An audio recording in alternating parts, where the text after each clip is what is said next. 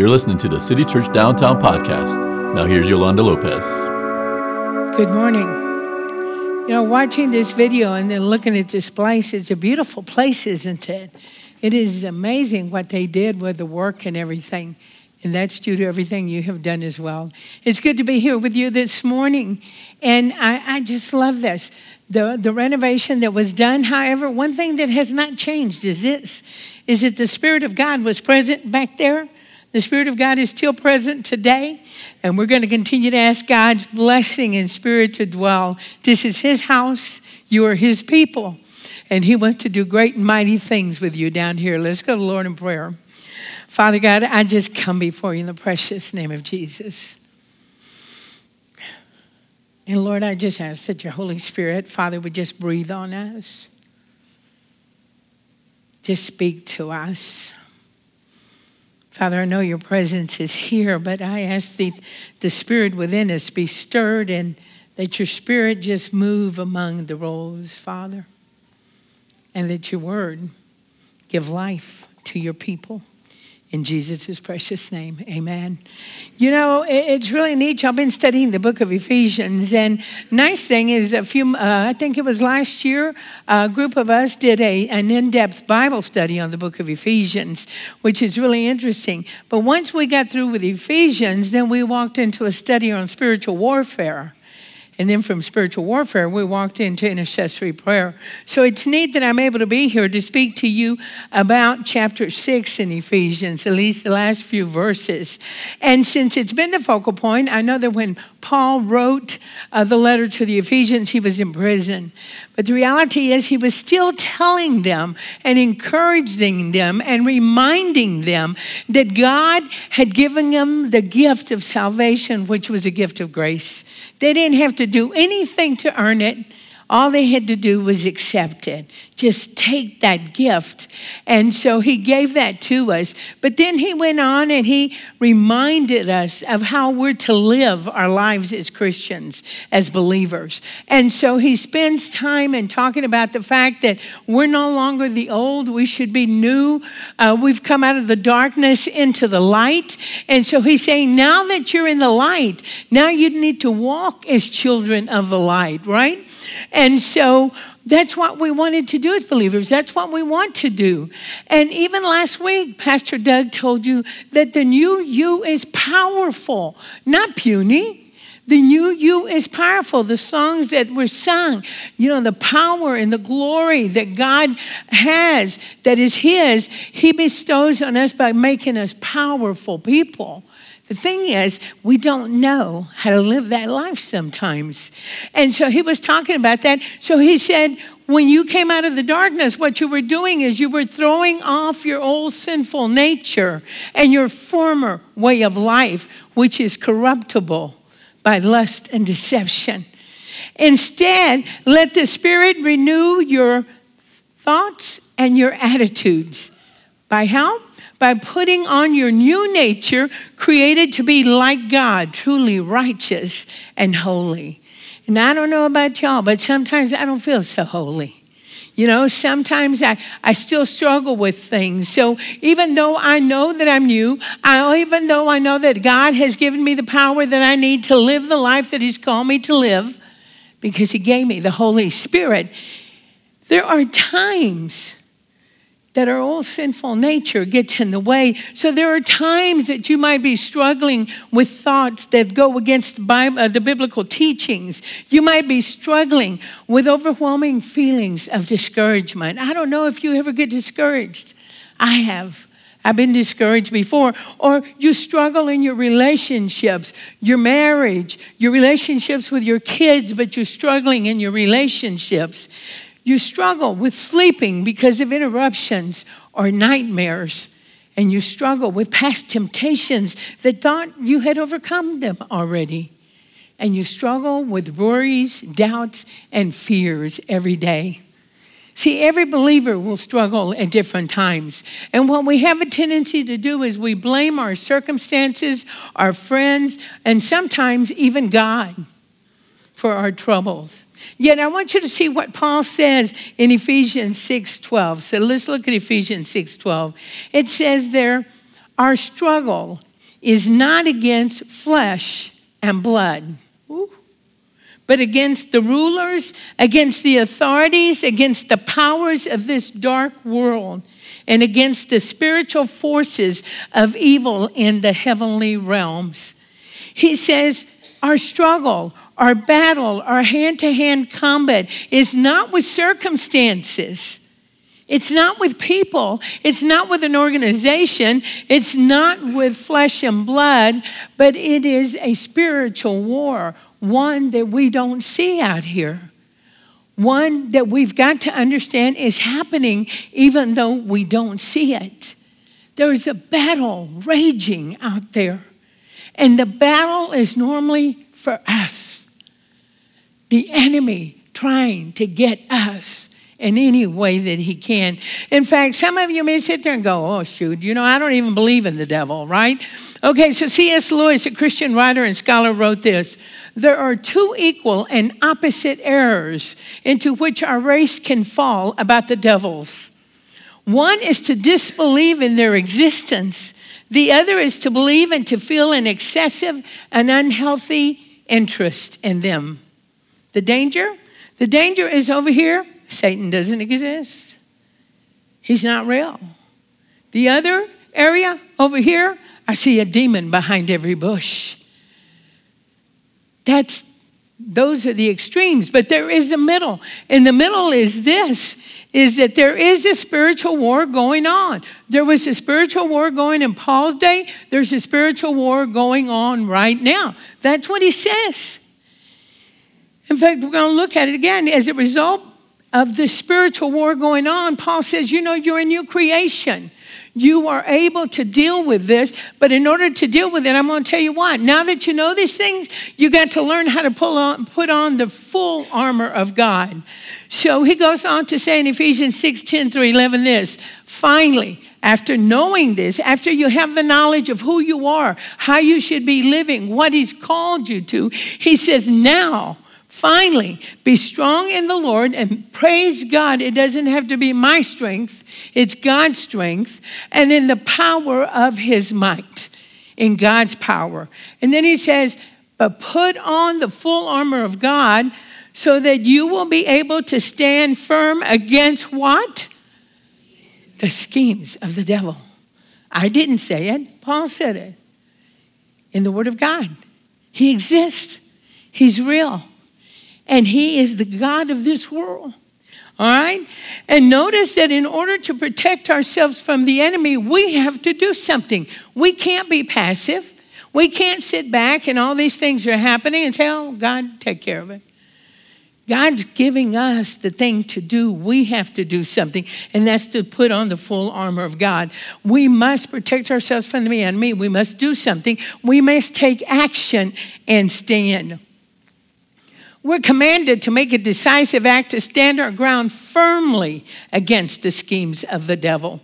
This means you need to become aware of the devil's schemes. You need to understand what is an attack and what is life in general.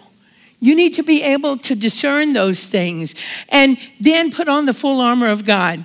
Now, the armor of God, it's a metaphor to explain to us how we should dress, what we should put on as Christians. And Paul used the Roman soldier as an example because they understood how a Roman soldier would dress. Today, we could use an army guy, we could use somebody else. But the thing is, you put on your stuff to protect yourself.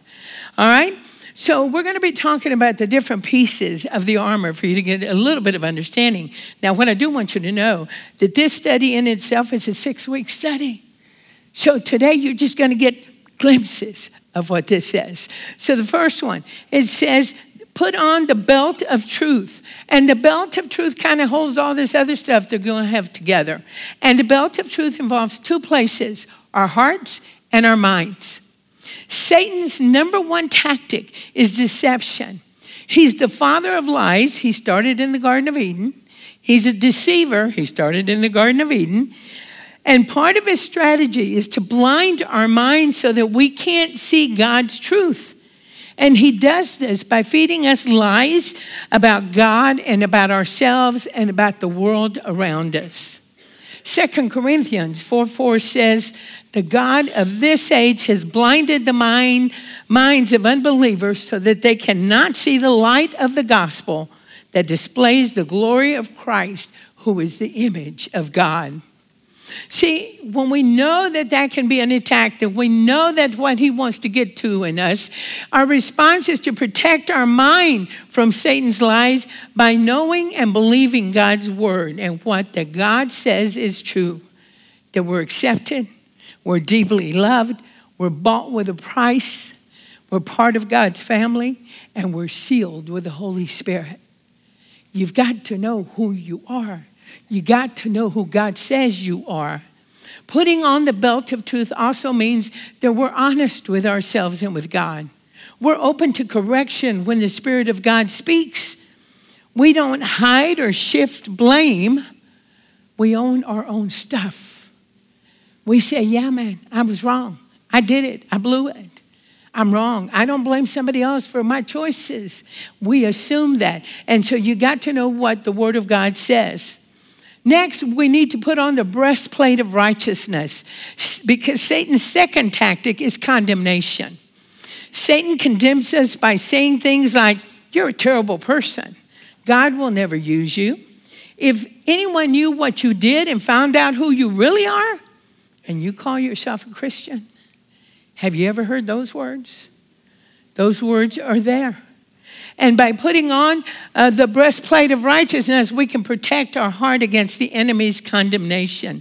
So I'll give you a little bit more here on the breastplate of righteousness. See, the thing is, we're already righteous before God because he made us righteous. He made us righteous, so that's the beauty of it. But we need to apply the truth of God's word by living it out. We got to put off the old nature, put on the new nature, even though, you know what? I think sometimes it's like a chipping away, right? Because I thought I'd put it all off here, but somewhere as I'm walking, a little smell comes along, and it just reminds me of something back here. We need to keep throwing it off, and walking forward. When we're living outside of God's will, guys, we open ourselves to demonic attacks. We open ourselves up. So if God shows us a specific area of our lives that we need to get right, then we need to do what he says. Because if not, then you're over here and God's here and saying, this is where I need you to be. This is where you got to be. But I'm over here doing my thing, and you're opening doors that are not meant to be open. The next piece of armor are the shoes. Shoes allow us to step freely and without fear while we turn our full attention to the battle at hand. They aid in our movement and defense like a good pair of baseball or soccer cleats. If you've ever played baseball or soccer, they have those cleats to help them stand firm or make the moves or do whatever they need to do. And they help us as Christians to stand firm, to take a grip where we're at.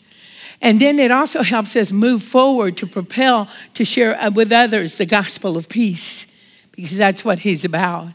Now, just to give you a little example, which is kind of silly, but it still happened to me this morning. So this morning I'm getting dressed to come here, right? And so I take out of my closet these nice little shoes, heels, has a little heel, little straps and everything. And I put those shoes on. And I thought, these shoes will look great with these pants. And so I'm walking around the house with those shoes, and I'm thinking, oh my gosh, what am I doing? I'm going to be teaching 4 services. So I took off those shoes and I put something on a tad more practical for me. It allows me to be able to move a little more, right? And not worry about tipping over at that point. The shoes are important, but it's the gospel of peace that we share with others. It's what we give forth about Christ. We got to be ready in war to move. We got to be ready and be prepared. Our fourth piece of armor is the shield of faith, and I love this one. So the shield of faith. The shield of faith is our absolute confidence in God, his promises, his power, and his program for our life. I don't know about you, but I know that God is real. I've seen him. I don't know about you, but I know what his promises are. It's in the Word. And I trust God for my future. And he's been good about it as well.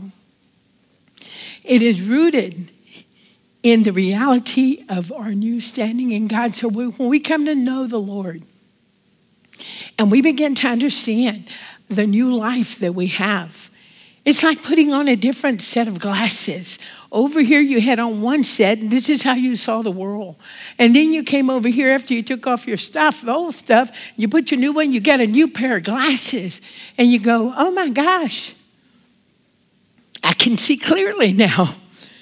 Now I see things that I've never seen before. And that's the beauty of this piece of armor, the shield of faith. You begin to understand what God wants for you. So in doing it, when something comes up, whether it's deception or an attack or when you just get scared to death, the shield of faith is claiming God's promises, trusting God's character, and applying God's truth, and holding it up to deflect the lies and the darts, whether they be fear, accusation, condemnation, or whatever. There was a young lady that I met not too long ago, and we were doing ministry, and she had shared that she couldn't sleep at night. And I said, why can't you sleep at night? She said, I'm having these dreams. And so, what kind of dreams? So she was dreaming, and the things that she was dreaming were not good, you know. So I'm there, and she said, and I'm scared to death. I said, why are you scared? Well, because of the dreams. I said, oh, do you know Jesus Christ as your Savior? She said, yes. And I said, man, you don't have to be afraid of those things. You don't have to be afraid of those dreams. You just got to remember who you are. You got to take that and put up the shield of faith and begin to realize who you are in them, because you don't have to be afraid.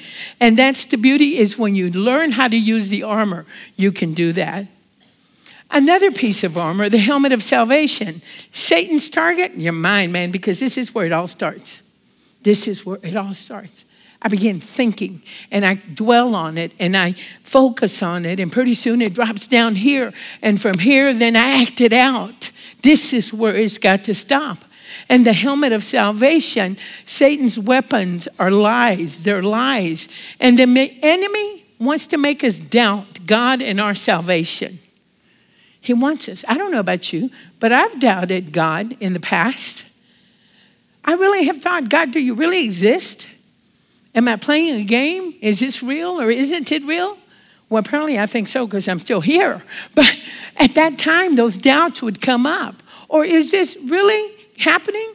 And so looking at those pieces, the helmet of salvation protects you from those kinds of things.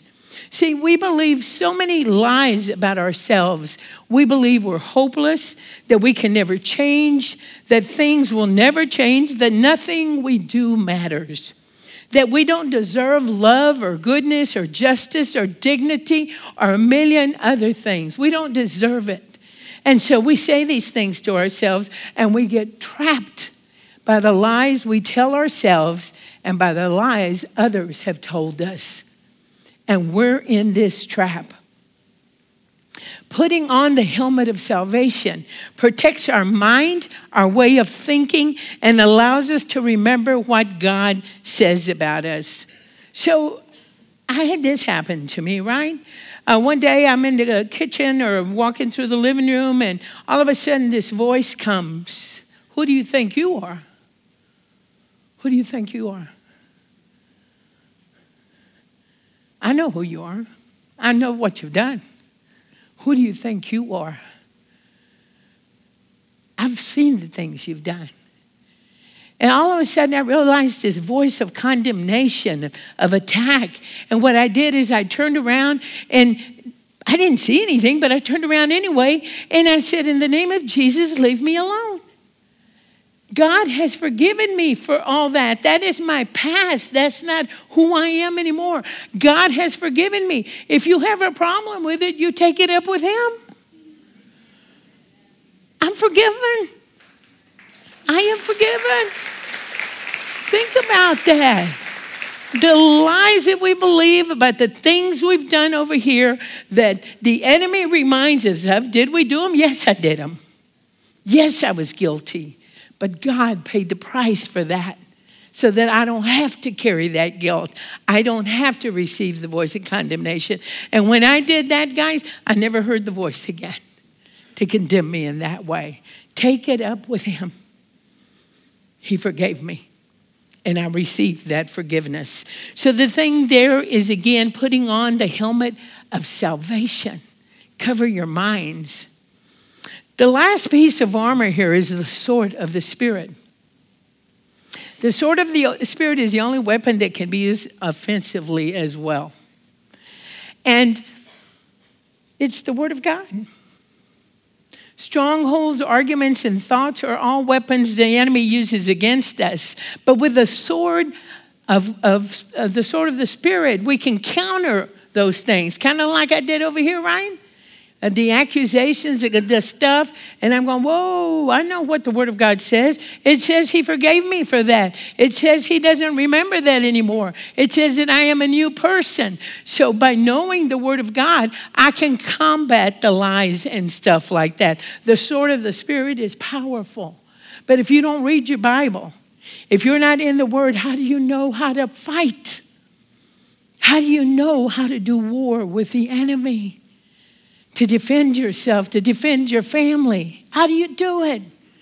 I've got to have the Word of God that says, God, you said, God, you said. And he stands by his word. The purpose of the sword of the Spirit is to make us strong and able to withstand the evil onslaughts of our enemy. And the Holy Spirit uses the word to save souls, but also to give us spiritual strength to endure into spiritual warfare times. 6 pieces of armor: the belt of truth, the breastplate of righteousness, the shoes of peace, the shield, and the helmet. We got to put all these on. What I loved about doing this study is that the underlying thing for all of them is knowing the Word of God. Knowing the Word of God. Recently, I talked to somebody, and I said, tell me about the Word of God. What do you know about the Word of God? And so the person said, I read it. Okay, that's good. You read it. Reading the Word of God is good, and that's where we have to start. And I said, but do you study the Word of God? She says, well, no. But you want to be a pastor? Yes. Well, then I recommend studying the Word of God. She said, but I read it and understand it, but there is a difference. There's a difference between reading and actually getting in there and digging deep into the Word to look at everything. So become people of the Word. Become people who are knowledgeable so that when you got all that on, you know how to fight back. And so when Paul talked about these 6 pieces of armor, then he says one other thing to them. He says, now that you put on the full armor in place, now you can enter battle. Now you can enter. But you enter battle through prayer. Prayer. It's almost like you get suited up. You get all decked out, right? The way Pastor Doug told you last time. You get all dressed up. You put your armor on. Then he says, now through prayer you go to battle. So it's almost like, okay, I'm all armored up. And then prayer allows that Spirit to just come upon me. And now I'm ready, boy. Don't mess with me. Don't mess with me because I know who I am. I know the Word. I know the tactics of the enemy. There's nobody who would go to war without trying to figure out what the enemy's going to do. No one. And so doing that. So prayer is essential. In Ephesians 6:18, Paul says, pray in the Spirit at all times and on every occasion. Stay alert and be persistent in your prayers for all believers everywhere. Chip Ingram, pastor and author, writes, the missing ingredient in most Christians' lives and in most churches is the commitment to regularly pray and to do prayers of intercession. Scripture indicates that individual and corporate, consistent, intense, and strategic intercessory prayer will in fact deliver us from the evil one. Woo, powerful. I think it's almost like you're in the full armor and then he gives you some grenades. That's prayer. Bang, and throw another prayer and bang, prepare to walk in and already be victorious in what's happening. Consistent, intense, and strategic. So guys, here's the thing. You've been transformed from darkness to light. And with this supernatural new life that you have with God the Father, you're to walk in a manner worthy of your calling. However, don't forget this. This new life will be lived out in a hostile environment because we live in a fallen world. The brand new you're new, but you still have flesh. And the flesh wages against the spirit. And in order to be victorious, we must be prepared to do battle by putting on the full armor of God. That's what you're going to have to learn to do. Put on those pieces. Get in community. Get in studies. Learn what that's all about. I don't know how many of you are here today that are searching for meaning for your life. But you're here, and that's a good start. See, God sent his only son that we might have life. So if you'll bow your heads right now, I'm going to ask those of you who don't know Christ as personal Savior to pray this prayer. It's his gift to you. You may repeat after me or just say it silently within your heart because God hears. So I'm going to pray this prayer. Father, I know that I have broken your laws, and my sins have separated me from you. I am truly sorry. And now I want to turn away from my past sinful life toward you. Please forgive me and help me avoid sinning again. I believe that your son Jesus Christ died for my sins, was resurrected from the dead, is alive, and hears my prayer. I invite you, Jesus, to become the Lord of my life, to rule and reign in my heart from this day forward. Please send your Holy Spirit to help me obey you and to do your will for the rest of my life. In Jesus' name I pray, amen. Now, for those of you that are believers, I have a prayer for you too. Don't want you to go without praying again, right? So I want you to repeat this prayer after me. Father God, today I choose to clothe myself in you, to buckle your truth like a belt around my waist, to know I have your righteousness as a breastplate to protect me from harm, to walk with peace into all the places my feet tread, to hold tight to my shield of faith, defeating each arrow of accusation, to wear salvation like a helmet around my thoughts, and to grasp hold of your words at work in me, and to use them like a sword to cut through darkness and confusion. Today, I choose to clothe myself in you. Thanks for listening. For more information, visit citychurchdowntown.com.